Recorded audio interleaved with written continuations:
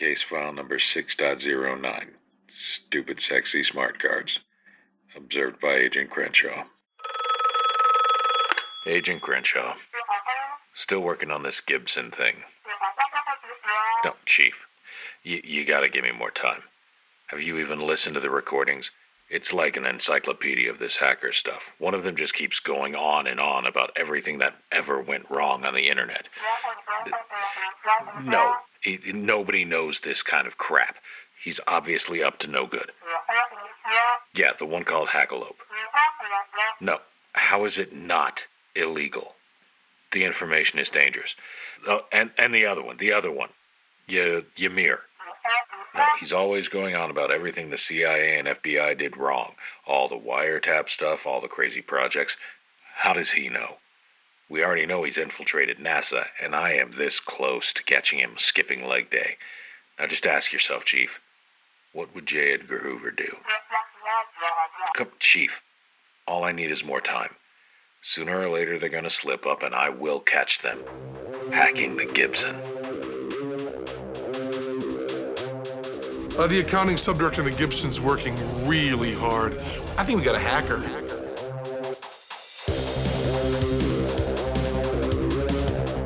So I know I don't do many of these, but I figured today would be kind of like a technical episode, just because I have been like neck deep in crap like for the past like week and a half trying to get stuff to work in my environment. And all of that is based around smart cards and like PIV, CAC, all that crap. PIV and CAC they may be the most often used smart card standard, but I know that you can run Microsoft Certificate Authority. And from what I understand, because I've never gotten to do it the easy way, the authentication with Windows stuff requires less work to get running. That if you just use Microsoft's solution, it's not quite as bad. Yeah. I'll touch on that because there's a lot of like, hey, if you roll your own from like, ground level up, it's really easy.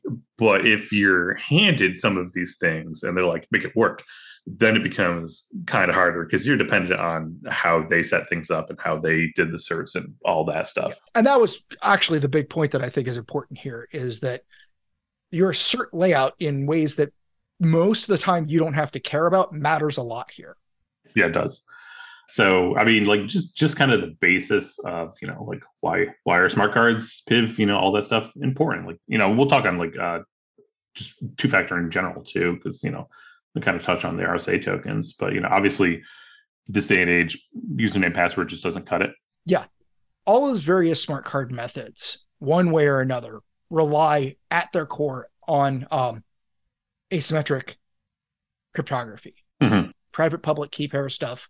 I think I've mentioned it before. The RSA tokens and all of the virtual token apps are still based on RSA, and they're using a time index that your side can calculate and their side can calculate in order to get the same 6-digit code or whatever. Right. So it's all based on the same cryptography. It is implemented differently, but it's all based on the normal asymmetric cryptography, the RSA, and sometimes, although you rarely see it nowadays, DSA algorithms. Yeah, exactly. And one of my notes here is talk about why it's annoying. We touched on like some of the, the cert paths and stuff like that. And beyond that, you're obviously dealing with a device that can be lost.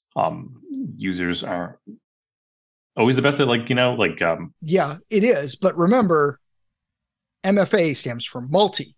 I mean, I don't know if you're going to do the factors of authentication thing. No, I won't go like that. Yeah, I will. The 3 authentication factors, and this at least was on the CISSP exam at one point, are stuff you know, stuff you have, stuff you are. So the thing you have is the token that has the cert information on it that can do the processing. And the thing that you know is the PIN code for it. And that's the multi and multifactor. Yep. I know you know that, but maybe some of the folks listening don't. Yeah. Also, I think it's on the Security Plus as well.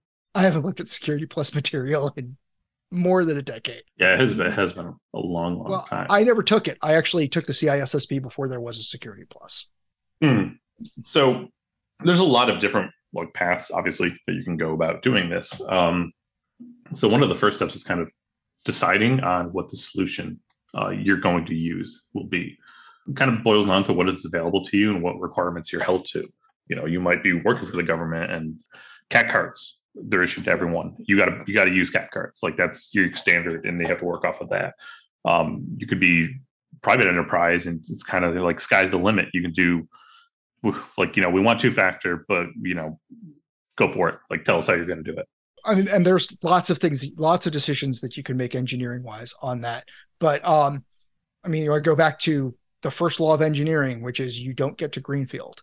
You always have to take into account what you already have and what you can deal with. So how much latitude, as you're going into, you have to decide what you're going to do, really depends on your environment. Yeah. And like, you might be beholden to, like, FIPS 140 compliant systems. So one of the things that I looked at, like, very early on, like 3-4 years ago, because of my organization, and there's a lot of outside folks who can't get, the same badge that, like, the internal folks can get. Mm-hmm. But we need to rope them in. How do you do that? And I looked at YubiKeys, which are, these fun little USB devices. Now they have NFC devices. They have tons of different, like, varieties and whatever. But the one roadblock was they were not FIPS 140 compliant at the time. They have now they are, yeah. So that's been great. Awesome. Mm-hmm. Yeah. And they're fairly cheap. I use one to secure the Amazon account that we serve the whole podcast stuff from. Do you remember off the top of your head how much it cost? I think the one I got was $50. Yeah, might have been a little bit more. That's what I was thinking, actually, like 50 to 60.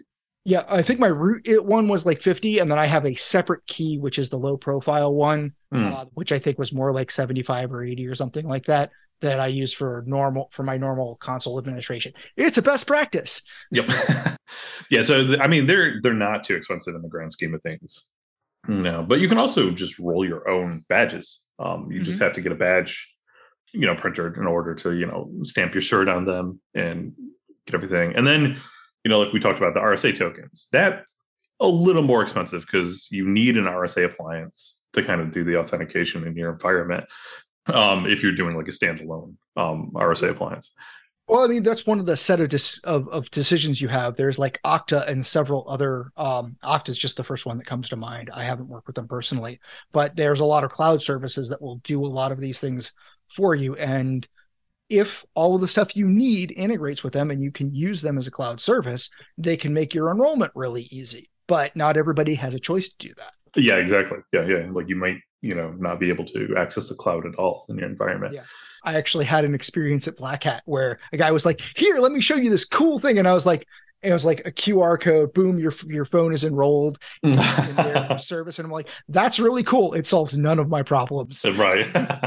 Yeah. And another factor is, do your systems have USB ports? Are they open? Are they locked down? Yeah. YubiKeys are USB. So if that's an issue, then that's kind of, the thing you can't go.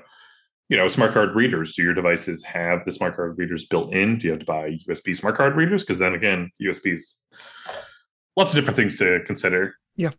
Beyond that, I think you did an episode on certificate authorities. Oh yeah, it was early on, but I've actually re-listened to it, and I don't feel like I missed a ton. Yeah, so that's another consideration is where is the certificate authority that's going to be validating your certs for your smart cards? Are you going to roll your own? Because that will make things much, much easier. But again, that might not be a thing that you want to take on or a thing that you're even allowed to take on. And to the certificate or authority side of that, if it depends on like the level of assurance you need in your certificate authority, but like if you're going to do a workman's job at that, you have to figure out how you're going to do revocation, how you're going to work out recovery. If you need to any kind of compliance to any kind of regulations for anybody else to trust you, there's a bunch of paperwork side stuff that you need for certification. And like, that's not just, hey, we're in the government. Sometimes that's business to business stuff. Right. Yeah. Yeah, exactly.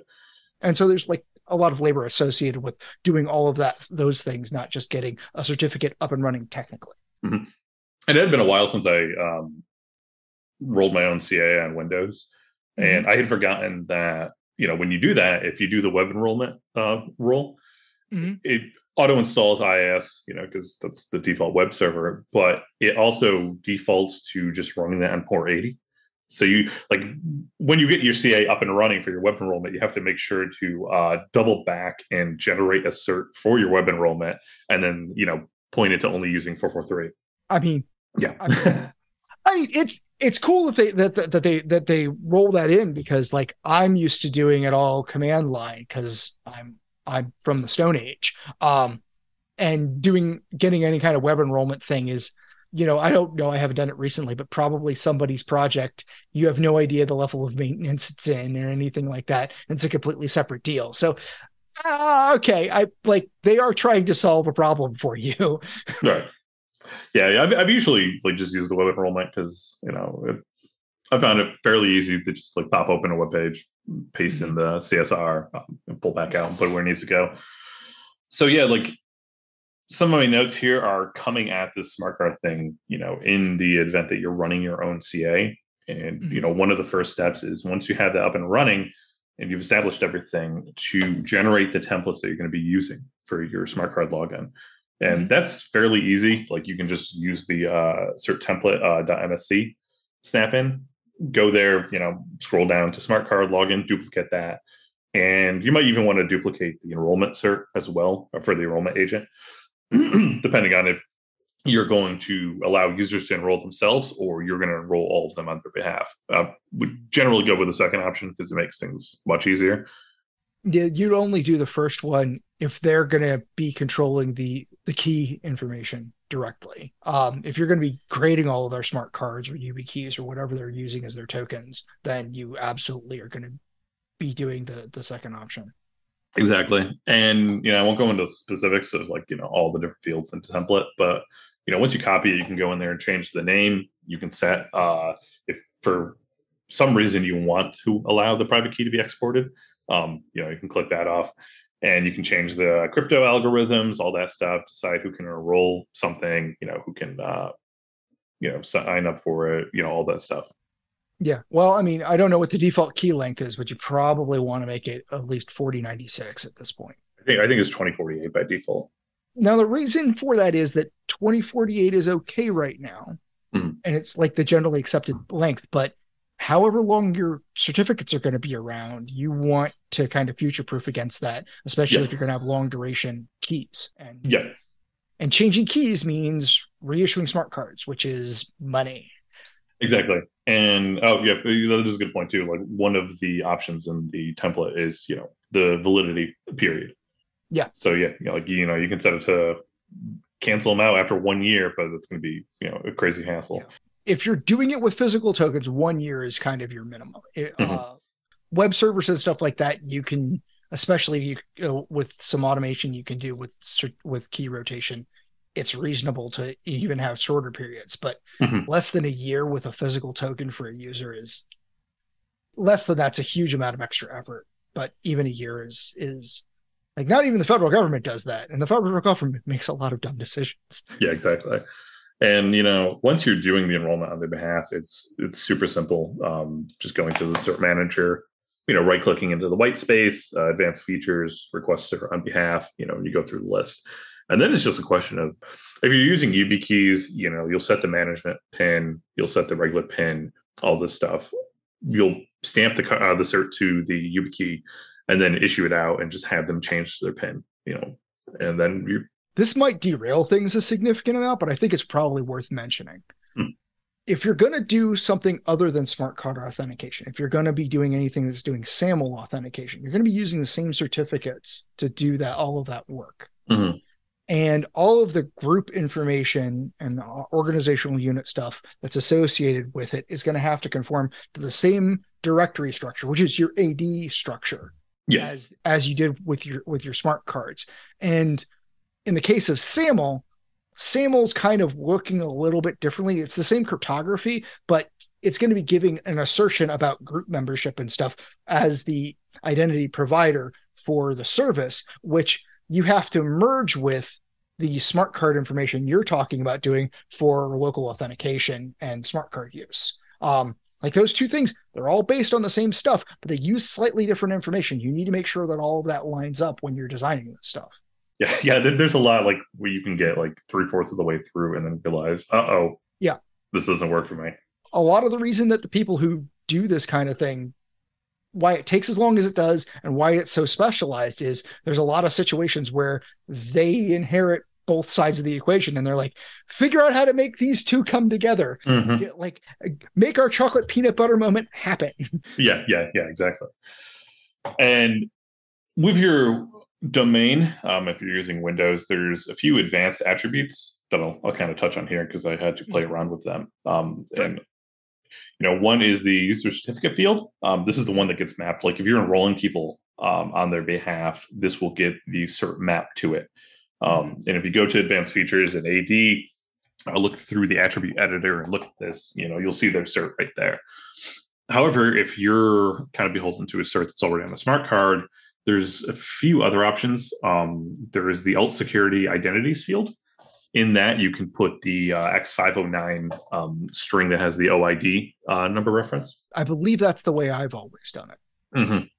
I don't know if you had to do this, but this was an issue of mine, was that where the CN is for the username and then, like my full name and everything at the end, the string just has a space in between to separate out, which is totally reasonable and works for Windows. Linux requires a comma there. Otherwise, it can't read that. I don't think I ever ran into that. I can't say that I've done it recently, but oh my God, that's one of those. So like my alt security identities basically have the exact same string twice there. Just one has a comma, one doesn't, because Windows actually doesn't like the comma. So you have to have both. I'm not saying that we're committing to doing it, but man, somebody should write a PowerShell script that just goes through all the identities. You have an alt identity with a space, it copies it and makes a comma. If you have it with a comma, it copies it and makes a space. Yeah. Boom, goes through the directory, looks for all of your users in PowerShell and just corrects all of them to make sure both are always there. Mm-hmm, exactly.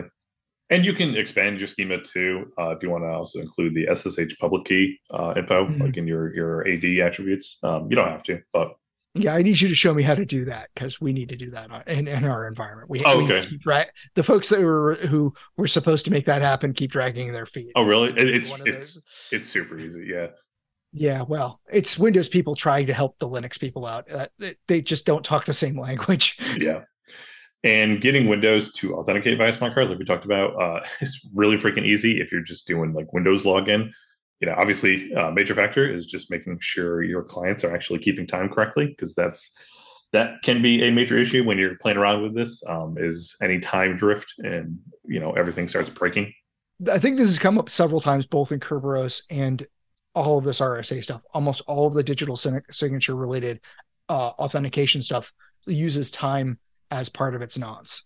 It's one of those things where no matter how many times you talk about it and no matter how many times when you look into it, you realize that the underlying issue was DNS, time sync being off, or I'll talk about this later, the IP address changing because DHCP was on. I class that as a DNS problem. It's always, at least an hour of frustration till you go, wait a second, and then, stumble upon this. So don't feel bad if you're like, oh shit, it was DNS all this time. A Scooby-Doo moment. Right. That's why the checklist exists. It's like you call up tech support and it's like, have you turned it off and on again? Mm-hmm. Like if this is the same thing, it's like, can you ping the rest of the internet? Can you ping the network? Did your IP address change? Are you using DNS names or IP addresses? What did you check your time sync before you do anything else? Are you up to patch level? Yeah, exactly. And another thing within your GPO that you can enable on Windows is username hints. And we do this because we have horribly shitty software that still requires local users. And one of the things you can do with the all security identities and also the name mapping, which I didn't actually talk about with the advanced attributes, but that's another thing, is you can do like name mapping within AD. And so you can effectively take your username and your cert and map it to another user. And so that way if you have a local account, you have a piece of software that requires a local account be shared amongst different users, you can still have a certificate mapped to that, but you don't need to issue a badge, like a second badge to every single person. You just map them to that. So that's how that works. Mhm. I worked at not my primary client, but I was working at a different client, and they did that, and like all of your alternative security context went into the username hint field, even though it was all the same authentication information. And I was like, that's cool, although it's kind of tedious to use, at least the way that they had them implemented, because there were so many different security contexts that I had to deal with the role that I was filling for them. But it is a cool trick that I hadn't gotten a chance to look into. Yeah, and one major thing is if you ever do that and you need to audit it, obviously, the event ID 4768, which is a Kerberos event, is the one you want to be looking at, because that's the one where it will actually show you logged in as this local account, but it mapped to the certificate that's owned by this user. That's good information. I've been doing a lot of work at looking at AD log in, log off information. And I was looking at the 4768, 4769 through like 71 or 72. And some of that stuff is like felt very redundant, but now that makes sense because we don't use those features. But if we did, that would be a very important very important event ID for us to have. Yeah. And so now we're going to move on to the Linux side of things, where everything gets really funky and not so easy to do. This is what I spent a week and a half playing around with. Now, obviously, if you're using Red Hat Linux and you're using free IPA instead of Windows AD as your domain, and you're using SSD, this is actually going to be very easy, because it kind of functions the same way as a Windows client with a Windows Active Directory. It just kind of plug and play for the most part. However, all the assumptions are in line.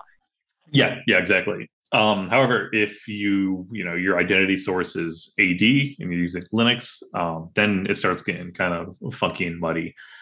I'm not going to touch on free IPA much because I've used it in the past. It's a really cool tool. If you're primarily a Linux environment, I highly suggest using it. It's kind of more Red Hat based. It's available for Ubuntu and Debian, but it doesn't work that great on those from what I've read. Okay. There's a lot of bugs and stuff still. So my route through all of this was from the Ubuntu side of things. And I use SSSD to join all my systems to Windows domain using realm join and all that stuff. And I had initially decided, okay, well, this joins everything. It does all the authentication. This should be my path for getting smart cards to work. But then I dropped that after some tinkering because it was starting to get very frustrating. There is, like I told you before we started recording this episode, there's very little clear documentation on how to do this. There's a lot of documentation that's written by the developers of these tools, written for other developers, which I'm sure is, it's very informative to them. Coming at it from sysadmin, sysengineer sort of mindset, it's like I don't know what this means. Like holy shit! That happens a lot in the Linux world. It's not a Linux specific problem. Yeah, you can talk to me about the API all you want, but I care about implementation. Yeah, exactly. And like I mentioned, 4 or 5 years ago, I was playing around with YubiKey, so I already had some background on this and knew that the OpenSC and the PAM PKCS 11 packages were kind of a good spot to kind of start again and refresh myself and go from there. Yeah. To expand out the acronym, PAM or pluggable access modules in Linux. That's how Linux does its how you can change the way that it does authentication. And then the PKCS is I forget what it stands for, but basically, if you ever see that, that's certificate related stuff. Yeah, and OpenSC is obviously just Open Smartcard. Oh yeah. So the PKCS 11 and 15, all those have a lot of tools that are, what is it? It's PKCS 11 _ inspect, and then you put debug, and it will just dump a ton of information about your smart card after you enter your PIN. And that's a really good idea to kind of look to see how the system is reading that, see what the strings are that it's finding, because the major hurdle is getting the mapping to work properly. Right. Like once it can map your username and associate that to, hand it off either the SSD or, a local user or whatever, then that's easy. Like, you're pretty much gold at that point. What you think is happening is happening. Yeah. And the PAN-PKS 11 package, when you install it, it comes with a configuration sample that you have to copy over. You'll go in there and edit it. And also you need to create a CA cert directory. And in there, you dump all your CA certs, and you need to use the, trying to remember, I think it's just a PKCS11 create hash command, and it will create symlink hashes for all of those. Because another thing is, if it goes to read through your certs and it can't validate the CA that signed them, it will just deny you. So the standard, and I forget the name of it, but the standard Red Hat add cert function. They've got this whole thing where if you put if you have a man-in-the-middle decryption system, and that's a TLS break and inspect system, you put the root of that in the trusted CAs like /etc/SSL/CA cert/ trusted CAs or something like that. It's somewhere around there. And then you run this command, and I have built jobs that do this automatically, so I just don't remember the name of it off the top of my head. But it'll build that. I know that sometimes it does that.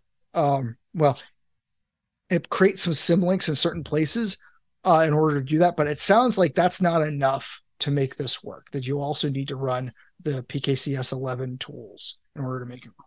Yeah, that's a good point. PAN-PKCS11 does not give a shit about what your system regards as a trusted CA. It only cares about its own directory. So yeah, that was one hurdle that I ran into, was why isn't this validating this stuff? Like, my system trusts this cert. I've used Open SSL, to like check it out. Everything's fine. I don't understand why this is failing, and that's one of the reasons. Yeah, I think we mentioned this when we were talking about CAs, that is a problem that exists a lot more on the Linux side. Some of that cross-pollinates to Windows, of different systems just using their own trust store rather than using the system level trust store. I know that I've specifically run into that with Python and Java on both Windows and Linux platforms. Java is a huge issue with that, because they have their trusted store, and you need to port everything over to them so they can. Those scripts I was talking about were just scripts that sync all of those up on the Linux systems that we administer in my team. Yeah, it's so annoying. Within that, the PKCS11 configuration, one major thing is, it must have been in a different place long ago, but if you install the package and you look at the OpenSC portion and where it's looking for the library, it's actually looking in the wrong directory. You need to modify it so it's looking into x86 64 Linux. Yeah, I think it's just looking straight under user lib 64 user lib. That's not a stupid place to put it. You'd expect it to at least be symlinked there. I mean, that's a report the bug and let them fix the RPM kind of problem. Yeah. I'm sure people have reported it, because it is in some of the, it's in a handful of documentation that I found. So all you listeners that look at this at all, report the bug. It's like, no brigading. Yeah. In there too, in that config, it will list all of the mappers. And the mapper is, obviously going to be mapping your username to the cert and everything. And it has an LDEP mapper. I didn't really play around with that too much. There's the UID, CN, subject, WENT, and I think there's a handful of others. The ones that I played around with were the UID and the CN. Mm-hmm. And those are the most important ones. Mm-hmm.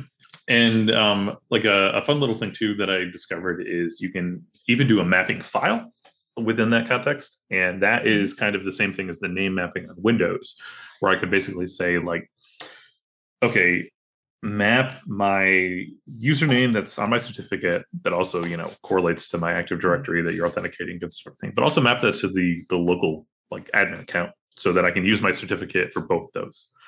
The one thing to realize, though, is that, like most things, it just goes down the list, and when it hits a match, it stops. Mm-hmm. So if you have the UID before the CN in your list of mapping. It'll hit your UID, and just like that. That's all you get. So you have to play around with that a little bit to be able to map it correctly. Well, it occurs to me that if you're in an environment that has some complexity where you need the same certificate for different usernames and the mapping is complicated, something that you could do is you could issue certificates with a subject alternative name and map the subject alternative name on your Linux systems if you need a different user identity, user ID string than the CN or the UID. Mm-hmm. I'm just like, these are just giving an impression of a potentially complex problem you could solve with some of the flexibility that gives you. Right. Yeah. Definitely. Yeah. If you're generating your own certs, you can play around a lot with that.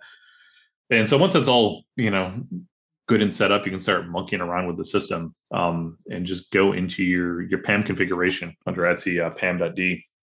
And I was playing around. I was using sudo because that was the easiest one to use to test, like kind of in a separate terminal without locking myself out of the system and bricking it. Yeah, I could just run sudo commands in one terminal, see, if it was validating it, and check the error messages in my other terminal. Pish, do it live. Do your crosswords in pen. And there are a lot of random errors you can get. Obviously, we talked about this. So one thing that I ran into was make sure your CA cert or your CA chain are up to date. Mm-hmm. One of these. My certificate chain came in the P7B format, which is not recognizable by Linux. You can use a few different commands. One was like to kind of like cat them out into PEM format. That only worked for like the first cert in that chain. I eventually basically just went into the chain, pulled all the certs out individually, converted them all to PEM, and threw them into the hash directory. That's probably the better way of doing it. P7B, P7Cs are good for those chains. But if you were going to go to the list of things that can break with anything certificate related, check DNS, check time. That's another one, is check your certificate chain. Yeah. The number of times that's cropped up for me in between SSL and other CA related stuff where it's just like, no, this is one of those things. That's one of those gifts that keeps on giving. Yeah.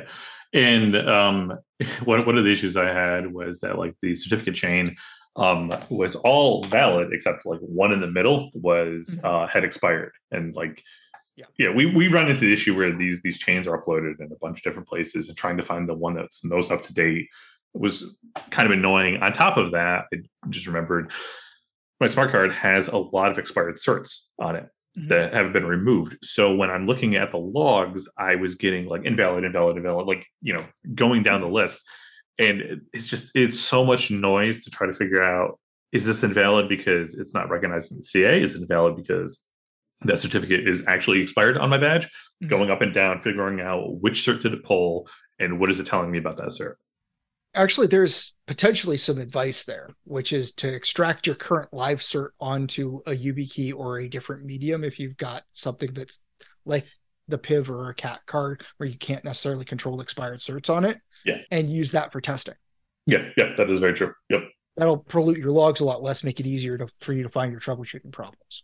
And another point of troubleshooting is make sure if you're testing this on VMs, which I was testing on, like I mentioned, the DHCP hasn't changed where your certificate authority /domain resides, because that happened to me a few times. In fact, like just before I figured out how to do this with SSD, I was like pulling my hair out, like I don't understand, and I ran a Kerberos command to kind of just validate my cert. Like you said, I just pulled off the one cert, and it was like, I don't know like what to do about this. And I was like, that doesn't make any. Wait a second. Check the IP and iterate it up one. So, I mean, there's a question. Like I try and do this only because I've run into problems like that so often of making sure that I'm doing everything by name. And when it takes up that lease, have everything configured to advertise that name and change DNS. I don't know if that would have helped your problem, because sometimes it doesn't, but I've found that I get less of those problems when I'm doing things by explicit DNS rather than just letting it fill in the DHCP blank. Yeah, it definitely would have. It was just like I had spun up both these VMs just for like pure testing. So I didn't do any of the like setting up DNS or anything else in the back end, and then paid for it. So yeah, you can pay for it up front and hope, or you can pay for it in troubleshooting time. Yeah, exactly.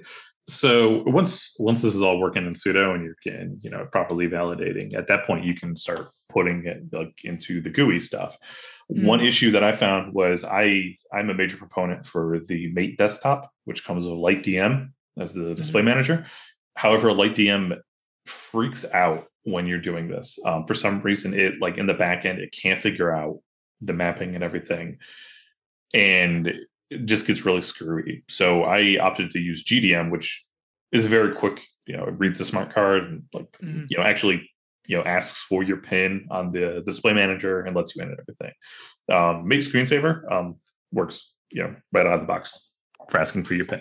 So yeah, I'm not sure what's up with LightDM. I did see some bug requests and stuff like that in regards to that I don't think were ever solved.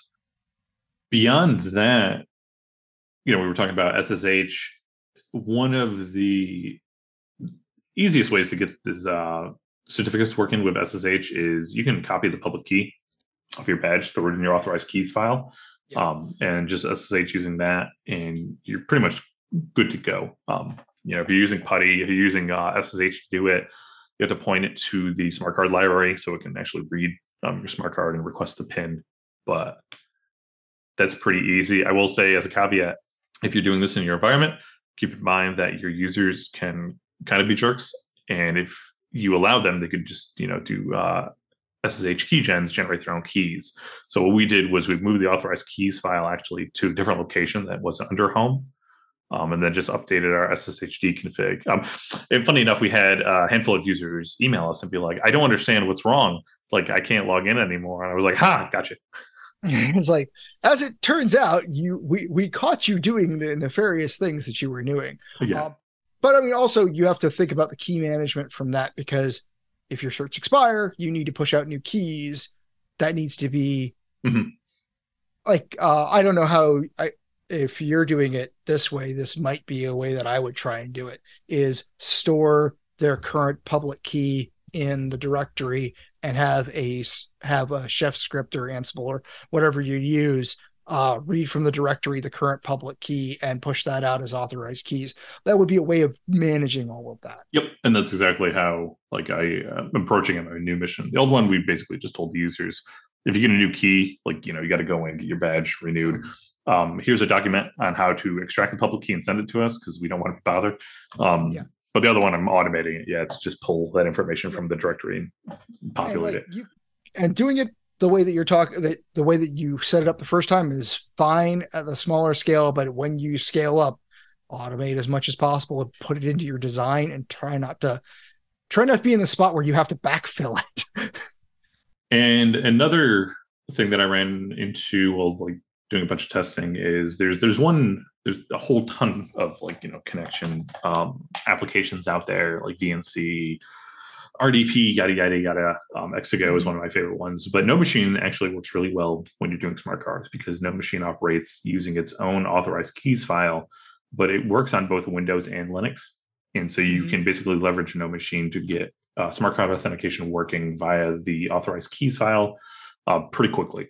And roll that out. That's cool. That I had some problems setting up NoMachine the once or twice that I tried to. But that sounds like a really good reason to figure it out and use it. If it makes everybody able to use everything smoothly and you only have to administer one access application.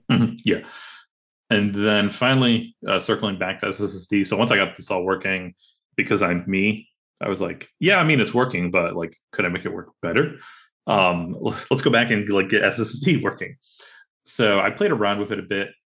One hurdle is that in your standard configuration, it's just your domain and then the settings for SSD itself. And when you look through a lot of the documentation, you can add a lot of little modules or sections in your SSD configuration to tell it how to handle different services. And so you can tell it to handle sudo, you can tell it to handle PAM.